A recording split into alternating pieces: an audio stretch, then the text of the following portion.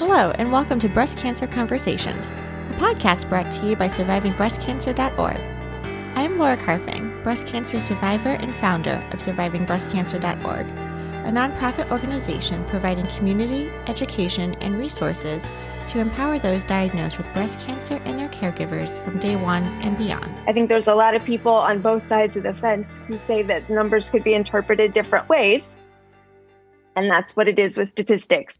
In today's conversation, I am so happy to be speaking with board members, committee members, subcommittee members, who are all part of Mediviver. They are actually changing the way legislation is being presented. They are doing grassroots work as well as national work to change the way that we are looking at metastatic breast cancer. Today, I'm so excited to be talking about how advocacy can look. Advocacy doesn't necessarily always mean that you're picking up the phone and that you're calling your legislators.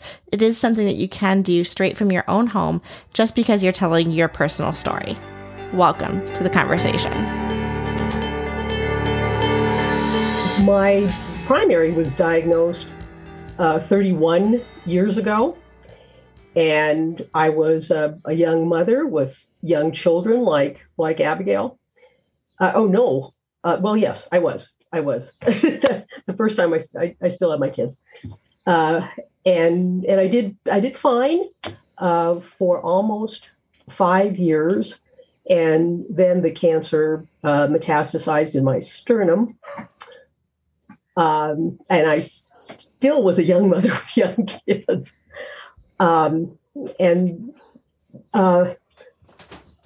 the state of the technology for metastatic cancer patients was worse than in its infancy at that time.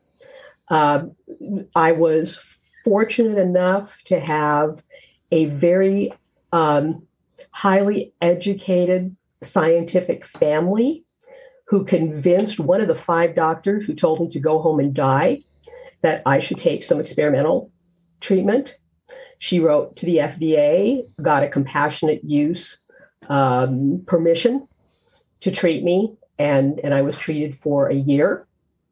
I survived that episode for 25 years.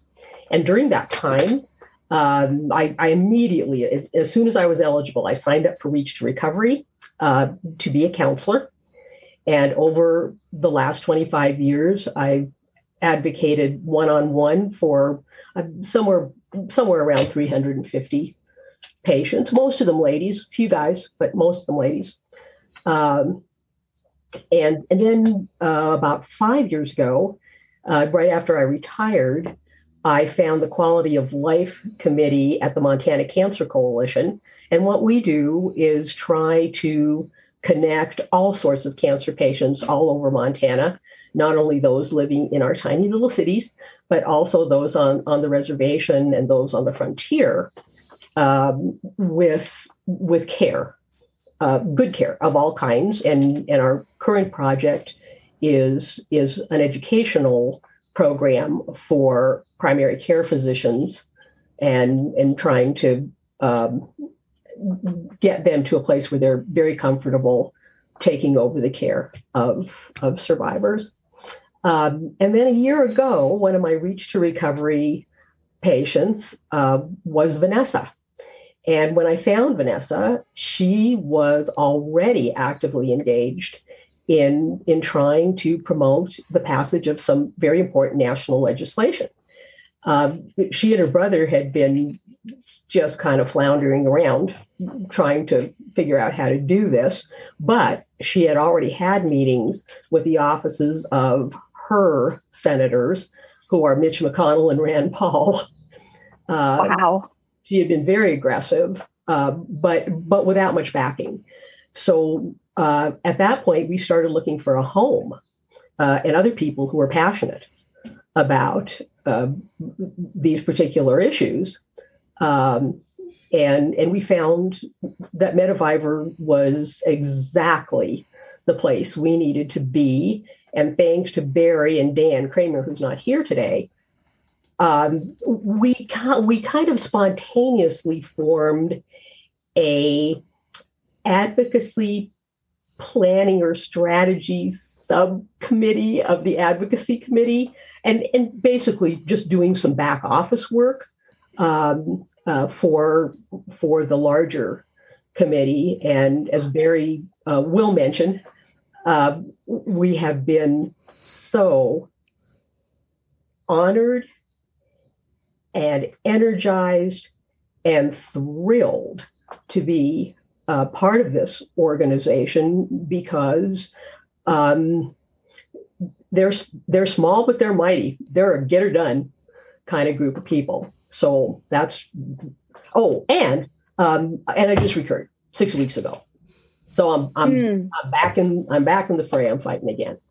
And fortunately, in the last 25 years, the technology has improved, the treatments have improved, and we're hoping to fight the good fight for as long as we can again.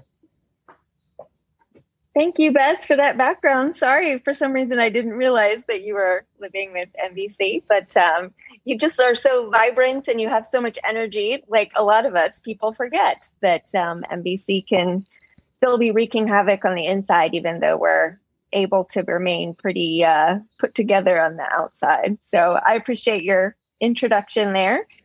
Barry, would you like to go next and talk a little bit about your connection with MBC? Certainly.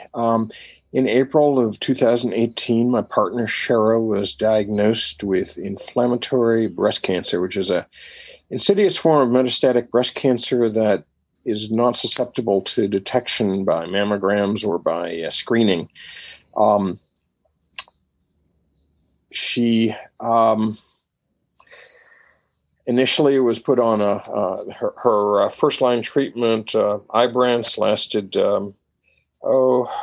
just about a year before it stopped working, and she went on several other treatments until finally the available treatments ran out. She passed away this last January.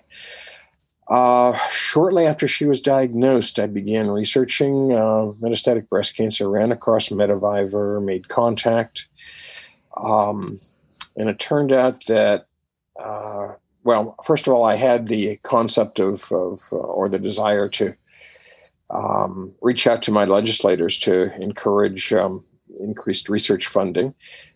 And it turned out that Mediviver's legislative consultants I had worked with some more decades ago than I care to reveal on the subject of crib death. And we were extremely successful in ultimately finding a treatment that almost eliminated that source of infant mortality. But going back to the future, or going back to the fast forwarding, I had arranged to become a local contact for Mediviver for purposes of going to Congress. The former local contact had become unable to continue in that regard. So I visited a number of congressional offices with the consultants, and then later became involved in Mediviver's signature campaign, at that time the Stampede, which was an opportunity for people from all over the country to come to D.C. and to meet and educate their congressional delegation, and to advocate for educate for greater research funding, as well as for other legislative priorities we'll discuss a little later. I next year served on the Stampede Committee, and then the year after that was elected to the board, and I now serve as Director of Advocacy for Mediviver. We have currently renamed our Stampede Committee to the Advocacy Committee because it's our intent to pursue year-round advocacy efforts instead of just for the Stampede. So currently this year we have 3 priority areas. One is appropriations. We've already had an action alert and a virtual campaign around the appropriations process. Coming up in a month to 2 months will be our signature legislative priorities, which involve both and we'll talk in more detail about this later, but better financial support and backing for people with metastatic breast cancer, and also trying to reduce or eliminate insurance company manipulation of out-of-pocket expenses. And then finally, we will repeat the Stampede in the fall, which is about the time that Congress begins passing the legislation that they've been working on all year. So again, we have year-round advocacy planned now in these form of these 3 campaigns, and then in future years, our hope is to even increase the frequency of our action alerts and our priorities. That kind of gets you to date, and I'll give it back to you. Thank you, Barry. Caroline, would you like to introduce yourself next? Yeah, I'm involved with the MetaViver Advocacy Committee as well. My name is Caroline, and I'm in Northern Virginia. So I'm actually pretty close to Barry. And I'm trying to think. I've been involved with MetaViver for a while. I sort of found MetaViver too as after I had my metastatic diagnosis, and was just looking for organizations doing advocacy work around just different aspects of metastatic breast cancer. Came across MetaViver, and they just were really, the best organization in terms of being targeted specifically at metastatic breast cancer. And Caroline, how long have you been living with MBC? That's a really good question. They first saw the tumors in 2014, but I actually didn't get a diagnosis to 2017. So, so a little bit ambiguous. So hard to know specifically how long, but at least the 4 years since the diagnosis. Each of you seem to kind of incorporate into your answer about introducing yourself as to why the advocacy committee is so important. So I just wanted to address that quickly. So I'm also on the advocacy committee for MetaViver. And I think that it boils down for me to basically that legislative and policy advocacy is just super important to me. It's definitely a niche for me. And MetaViver is the group of people that I wanted to do that with. Because as has been mentioned previously, it's laser focused on metastatic patients. So as I've shared before with other people, there are advocacy committees with a lot of other organizations. There's trainings with a lot of other organizations, including the Metastatic Breast Cancer Network, and others, the American Cancer Society. There are lots of organizations that have these groups that then go lobby Congress for various remedies. But the thing that sets MetaViver apart, in my opinion, is that we're focusing on the metastatic community, the metastatic breast cancer community, whereas these other organizations have a wider focus. And so a lot of times our agendas overlap. A lot of times, even when I'm doing some legislative calls, I'm inviting people maybe from Force or from other organizations even to come with me to some of the meetings so that we have, present a united front. But whereas their focus is a little bit wider, ours is laser focused on the metastatic community, which is what I appreciate. So I'm going to call on Barry next to talk about how this committee fits into the board's organization and just how he, as a board member, and how MetaViver is looking at how legislative advocacy fits into the overall agenda. Oh, thanks, Abigail. When MetaViver began, its first and major priority was fundraising for medical research. In fact, 100% of all donations went to fund medical research. The advocacy was thought of as important, but didn't receive the same priority. It was a secondary area. In recent years, we've seen the growth of involvement by the organization, advocacy, to the point where now it stands as an equal priority for, along with fundraising. The board sets its annual priorities at the beginning of the year, and the advocacy committee follows out those priorities with program and implementation. The priorities for this year are, first of all, the increased funding for medical research. Secondly, the advocacy of the Metastatic Breast Cancer Access to Care Act, which provides the elimination of actually, I'm going to stop right there and give some background, and then I'll talk about what we're trying to do. Under the Social Security law, there is a 5-month waiting period before you can get Social Security disability benefits. Once your benefits have been granted, there is an additional 24-month waiting period before you can qualify for Medicare as a secondary insurance. One of our legislative priorities is called the Metastatic Breast Cancer Access to Care Act, and that eliminates these waiting periods.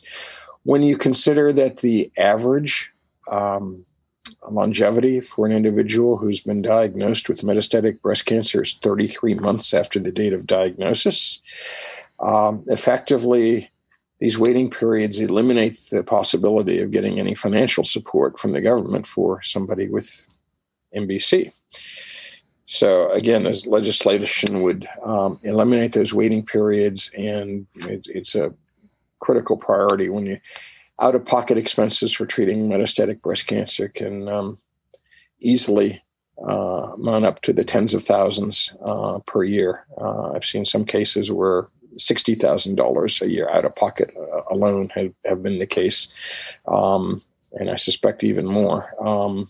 In Shara's case, because of the insurance she was covering, we had basically an average of about $25,000 a year. But when you consider that an individual with metastatic breast cancer is unable to work and then is faced with those kinds of out-of-pocket expenses, there are people dying simply because they can't afford medical treatment. And so that is one of the reasons why this is a priority. Second legislative priority that the board has set is called the Cancer Drug Parity Act. And that eliminates manipulation of out-of-pocket expenses by insurers. As the law currently allows, insurers can charge one copay for a treatment in a doctor's office and a much larger copay for the same or similar treatment at home or in a hospital. There are these differentials that make no sense at all, but just allow insurance companies to charge more and make more money. What this legislation attempts to do is to standardize those expenses, prevent insurance company manipulation. As one example, an individual was told that in their doctor's office, they would have to pay $60,000 for a course of chemo. They later learned that across the street in a hospital, they could get the same course of chemo for just a fraction of that amount. So the differences here are just astounding. Second legislative priority, if you count appropriations, this third legislative priority. And then another priority area is combination legislative and regulatory. It involves what is known as the SEER, or Survey Epidemiology End Result Registry.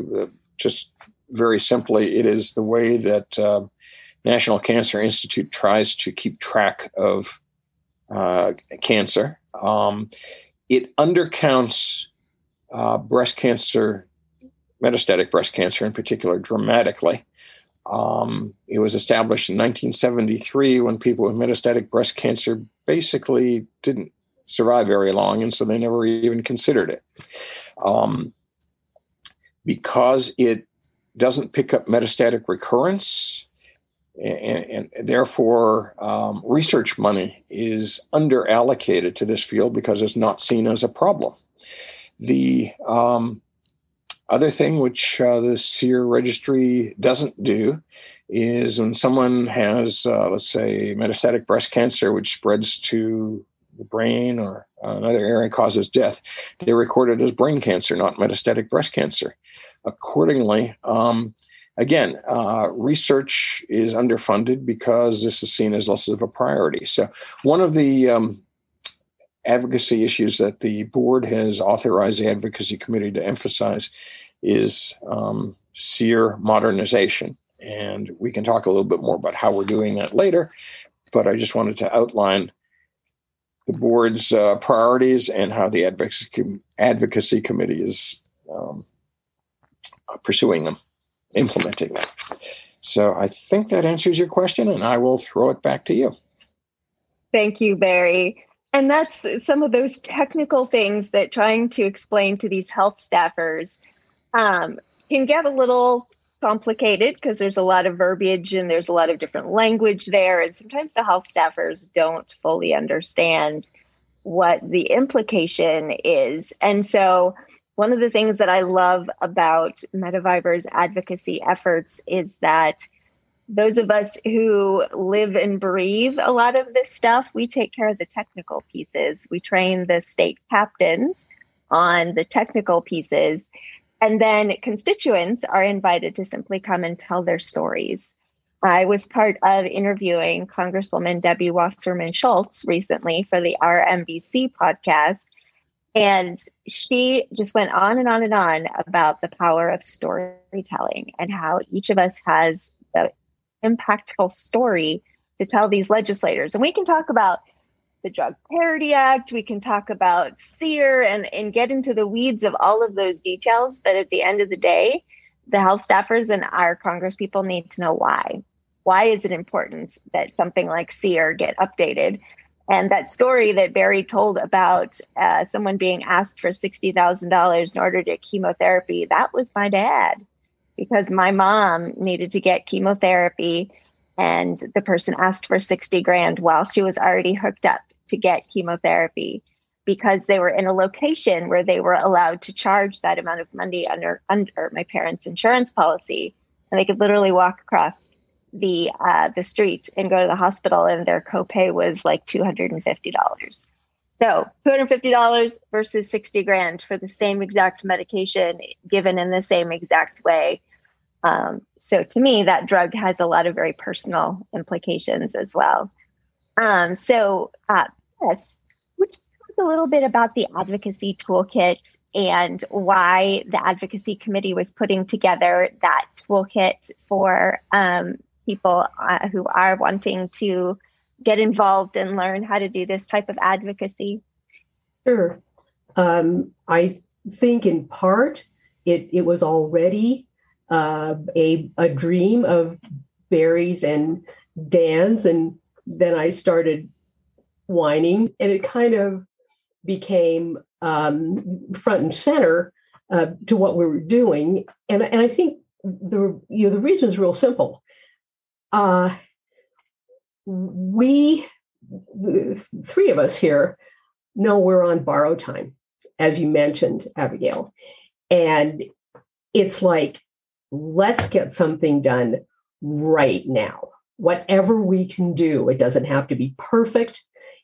We just have to get something that we can use to attract state captains and attract constituents such that people are dripping on their national legislators all the time. And as Barry mentioned, MediVivor has this wonderful Stampede program that has been very successful. And we thought, if it's that good one time during the year, maybe we can really kind of ramp up that concept and attract more people, do things for them so that we're not just asking them once a year and just leaving them alone.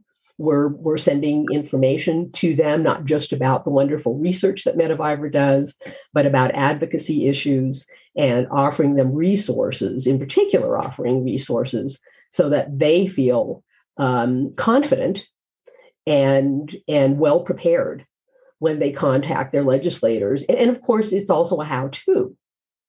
This is how you do it, step by step by step. So it makes it less scary, way more accessible to people, or at least that's what we're hoping. And with a goal, of course, of expanding the number of advocates we have throughout the country, and raising the consciousness by doing so, raising the consciousness of all of our legislators, even if they won't do much of anything for us, they at least know that we're out there. And I will say that in my case, I don't know that I mentioned this earlier, I'm the state captain for Montana, first Montana state captain MediVivor's had, to my knowledge. Thank you. But one thing that was super important here was communicating. I have one senator who is utterly deaf about most things that are important to people, but one who just didn't know we existed and did not know that these issues were important. The end result, and there were some interim steps, by the way, but the end result was that he just co-sponsored the Metastatic Breast Cancer Access to Care Act. So, I mean, this was a complete shift from knowing nothing to being a strong supporter, and that's what we're after. And one thing mentioned, Bess, along that line, according to our legislative consultant, we have several of the most popular bills in Congress in terms of the number of co-sponsors. This has taken work. It's taken a number of years of effort and grassroots involvement to get there. And so we're looking at, we think, definite chance of passage, hopefully this year. Obviously can't guarantee anything, but we've come a long way due to the grassroots involvement. It's really been incredible. Yes. And thank you for that reminder, Barry, too, just that is the style of advocacy that MediVivor has embraced, is this idea of grassroots advocacy. And Dan, who wasn't able to be here today because of a family obligation, which is always more important than doing something like this, he comes from that background and brings that expertise to the committee. Barry, would you like to talk about what Dan does and his expertise a little bit more? Oh, certainly. He can't be here. Dan is a grassroots organizing consultant. He works with nonprofits all over the country on how to generate grassroots involvement and participation. We're very, very fortunate that he has volunteered his services for MediVivor. His wife, Cassie, has been diagnosed with metastatic breast cancer. I think about a year ago, don't quote me on that. I guess I am quoted now, but the importance of this grassroots advocacy just can't be overstated. We are legislators will ignore often people who are not the constituents. You need a constituent to gain their ear. And we currently have, at last count, 38 state captains. We developed state captains from our Stampede last year, which is the first virtual Stampede due to COVID. And now we have 38. We're trying to assemble more. Our goal is to have a state captain in every state. But this has made an incredible difference in terms of our effectiveness in Capitol Hill. And our hope is, in terms of advocacy, to also add a state level of advocacy as well. There are a lot of opportunities for state legislatures and regulatory institutions to become involved, or agencies to become involved, rather. And there are even some opportunities for local involvement. So in terms of the what Dan has been doing for Metaviver. He's developed an advocacy toolkit, which is designed for people who want to become involved but are not sure how to do so. It's a simple step-by-step guide for how to become involved, how to become an advocate for on behalf of the metastatic breast cancer community. In addition to that, it provides a number of additional resources and ultimately contact information for anybody that wants to discuss this further or get more guidance. We anticipate that with a little more development that the toolkit will be posted on Metaviver's website, as well as being sent out more generally to people who have registered for involvement in the past. So Dan has made just a sea change, a difference in terms of development of our the potential that we have in grassroots advocacy and organizational development. Wonderful. Thank you, Barry. And it is amazing to me as we meet more people who have been touched by metastatic breast cancer is that it's everyone, right? At various levels. And it is certainly something that does not discriminate in any way in terms of who develops metastatic breast cancer. So Carolyn, I think that you are also a state captain, but would you perhaps go over for our listeners, other than the few states that we're still developing state captains for, if someone listening to this webinar wanted to get involved with legislative or policy advocacy, how would they do that? And what kinds of things are we looking to recruit for? Aha. Well, yes, I have been a co-captain with Barry, and actually he takes on an awful lot of those duties. So I kind of just co-captain. And well,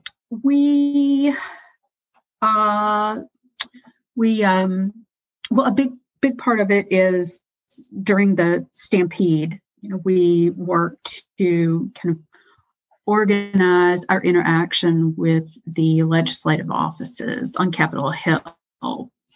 And then we set up times to talk with, it's usually staff. I mean, in an ideal circumstance, it could be a member of Congress, but more often it's legislative staff.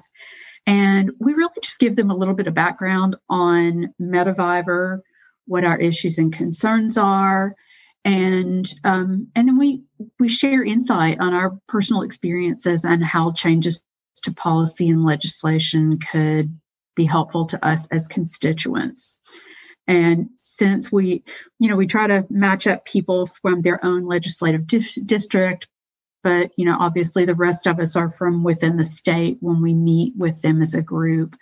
And so, we're actual constituents that they're representing, and that tends to have much more sway than just some random lobbyist coming in and talking about an issue. And we let them know what our concerns are.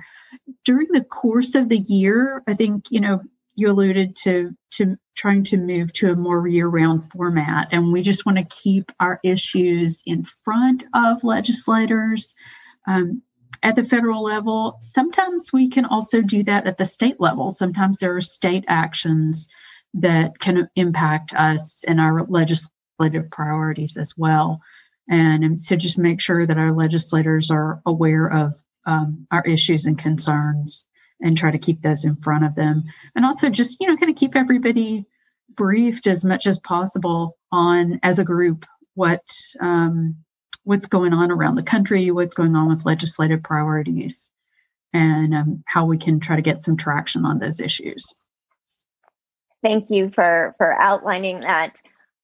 Would it be correct to say, and anybody can take this, take the answer to this question up, but that the average person who's wanting to get involved, that the only assignment that they would have would be to share their personal story? Is that an accurate thing to say to just anybody who might want to get involved?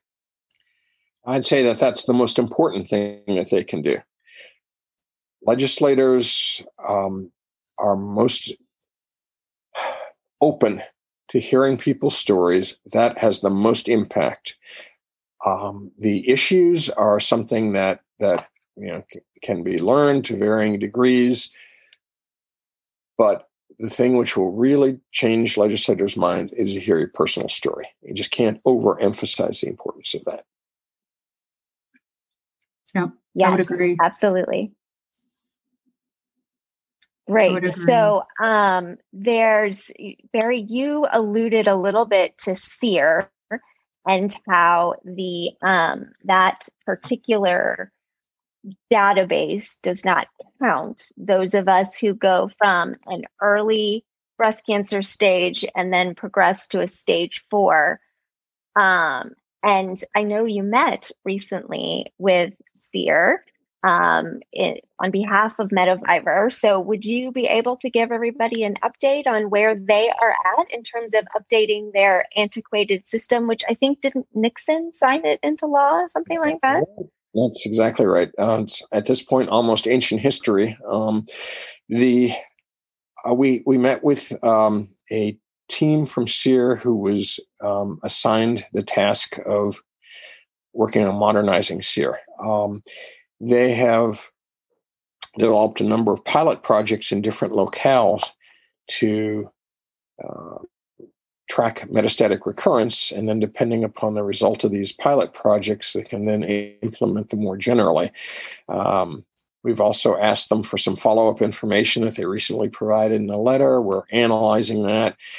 We have a team of people, including people with statistical expertise and research expertise, to go over that and make suggestions and see what further directions we might be able to provide. So we're at the point of analyzing the information they've given us and then seeing how best to go forward. So, Beth, do you want to talk a little bit about why it's important for them to count us properly? I'm sorry, why it is important? Why it's important for SEER to count us properly, why it's important to know how many people are living with metastatic breast cancer? Well, yeah, there are a couple of reasons. Number one is the way they're counting us now is wrong. It's scientifically incorrect. So what they're doing is lying, essentially. That's can't get more direct than that, right? I mean, that's where it's at but it's not number one. I mean, that's kind of number two. Number one is, there are about 300,000 people in this country living with metastatic breast cancer. And I think it's important for the public and legislators and kind of everybody to understand that very few people die from any type of primary cancer. Virtually anyone who dies from cancer dies when it invades the rest of the body from wherever it started. And in general, it is a true statement that many primary cancers, in the case of breast cancer, about a third of them come back to haunt patients later in life at some point. So, we're talking about something that's very widespread, but very poorly understood, I think, in the popular mind. And just to add to what Bess is saying, appropriations of research funding follow the statistics of the incidence of cancer. And so if SEER is dramatically undercounting metastatic breast cancer, then our research funding is going to be much smaller accordingly. And in fact, it is. If you count both public and private funding together, we fund less than 7% of all peer-reviewed research proposals in the metastatic breast cancer field. So, we need to get more accurate figures in order to get research funding levels that reflect the true figures. The other reason to update SEER is that we need to understand in terms of cause of death, for example, whether we have metastatic cancer as the original cause or not, sort of as Beth said. Because let me just give an example to simplify. If you have metastatic breast cancer, it spreads to the brain, causes death. It may well be that treating brain cancer is going to pose more of a challenge, and that you can best reduce brain cancer deaths by research and developing more treatments for metastatic breast cancer. I mean, in order to understand the metastatic progression, and in order to deal with areas or aspects to cancer that may be very difficult to treat, you need to get a much better understanding of the origins of that cancer.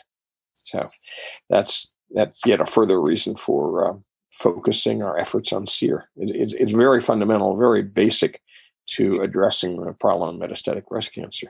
Yeah. And you guys were throwing out numbers and percentages, right? Like 300,000 people, like 30% of people will become metastatic after an early stage diagnosis, all numbers that are statistical good guesses, right? Yep. That we're looking at the information we have, we're extrapolating from SEER, we're looking at what we know and backing into some of these percentages, but we don't know them for sure because they are extrapolations. They are using the information that we have. And so it would be very helpful also from an advocacy perspective to know for sure that there's a constituency of 300,000, that 30% of people diagnosed with early stage breast cancer, meaning 1 to 3, will then become metastatic after a period of time. These are all things that will help us from an advocacy perspective get more money, like Barry was talking about. But they're somewhat in dispute right now. I think there's a lot of people on both sides of the fence who say that numbers could be interpreted different ways. And that's what it is with statistics. You can interpret statistics in different ways. So getting those solid numbers that we can all rely on will be very important so that it's not something that is in dispute. Bess, can we start with you? Is there anything else you'd like to share that I didn't ask or we didn't get to? Because, of course, there's just so many good things to talk about. Yes. Well, I the only thing that occurred to me while Barry spoke is, and we talked about numbers and extrapolating numbers, but here's something that has nothing to do with numbers, but has everything to do with SEER. And that is, if without research that directly pertains to metastatic breast cancer patients, what they'd be treating me for right now is liver cancer. Wrong cancer, wrong treatment, dead within months. Whereas understanding the fact that this is a recurrence of metastatic breast cancer will buy me much more time with targeted therapies that are known to work for patients and give them quality, as much optimize their quality of life and survival. So yeah, that's the only thing that I wanted. All the numbers aside, you've got to have good information, and the only way you can do that is with research. And the only way we get research funds, not the only way, but one of the main ways we get research funds is when Congress gives them to us, basically, right, for good quality. Which is why the Appropriations Committee is such an important committee to get to know and make sure that we're advocating directly to them, which is why that was one of the targets for this year, the goals for this year. So thank you, Bess. Be thinking about a word. Barry, going to come over to you. What's maybe one thing that you didn't get to share that you wanted to share with everybody? I just want to encourage anyone who is interested to become involved. There are several ways, but probably the easiest is just to email info@medivivor.org and indicate that you would like to become involved in your state. As I say, most states have a state captain. We can coordinate and make contact with that state captain for you. And and get you involved. You don't have to be an expert in any of this. You just have to be willing to tell your story. And please don't get intimidated or overwhelmed by all of this. We can provide you the support that you need to feel more comfortable. But the main thing is just your voice and your story. And if you are interested in getting involved, once again, that email is info@medivivor.org. Certainly, I think this is, if we're to find a way to make metastatic breast cancer a chronic but treatable and non-terminal illness, that we're going to need to research our funds and we need to increase our research funds, and we're going to need everybody's effort to make that a reality. Absolutely. I'd be thinking about your word, Barry. Carolyn, can we come over to you? Is there anything else that you would like to share that you haven't had a chance to share yet?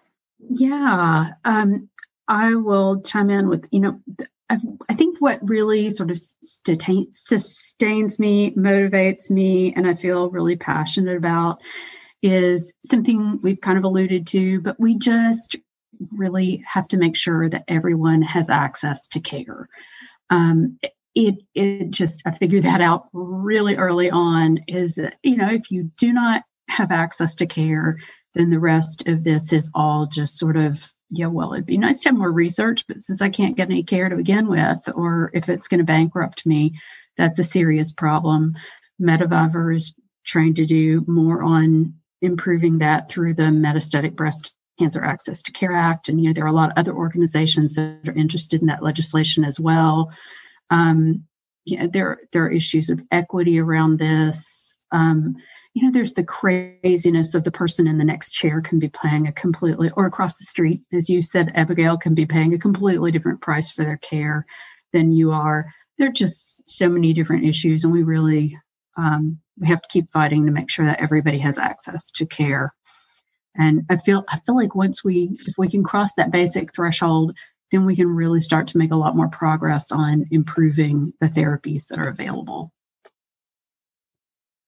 Such a good point. Such an excellent point to look at, access to care. And one of the things that I love about Medivivor is that through the board, through this committee, Medivivor is really looking to simplify something that's really complicated so that anybody can be a part of it and break it down into consumable tasks for each individual. So if you want to get involved in terms of just sharing your story, that's huge. And that's one of the most important things.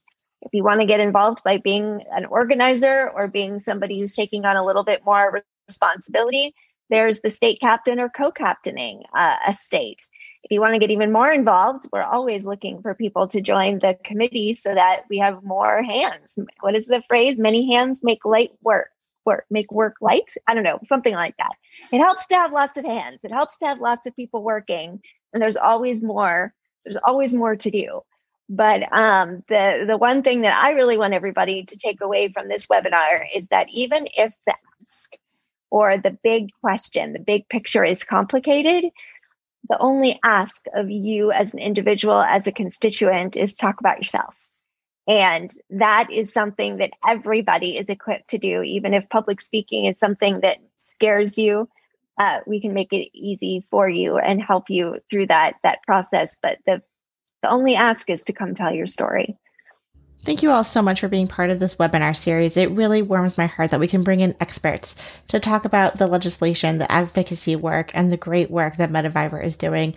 It's an honor and pleasure to be partnering with all of you. So thank you so much. And I really do hope our listeners and our members for survivingbreastcancer.org get involved. Thank you for tuning in and listening to our podcast. Be sure to follow us on social media, and I'll link to all of our handles below. It would mean the absolute world to me if you could share this episode on social media. If we could reach just one more person, my heart would be filled. Your thumbs up, likes, hearts, comments, and shares are a great way to advocate and help elevate our voices and those of our guests. You can find out more about our organization and upcoming events and ways to connect via our website, survivingbreastcancer.org. I would like to acknowledge that all of the information on our podcast is from personal experiences, and it is not a substitute for professional medical advice. You should always contact your medical care team. Until next time, keep on thriving.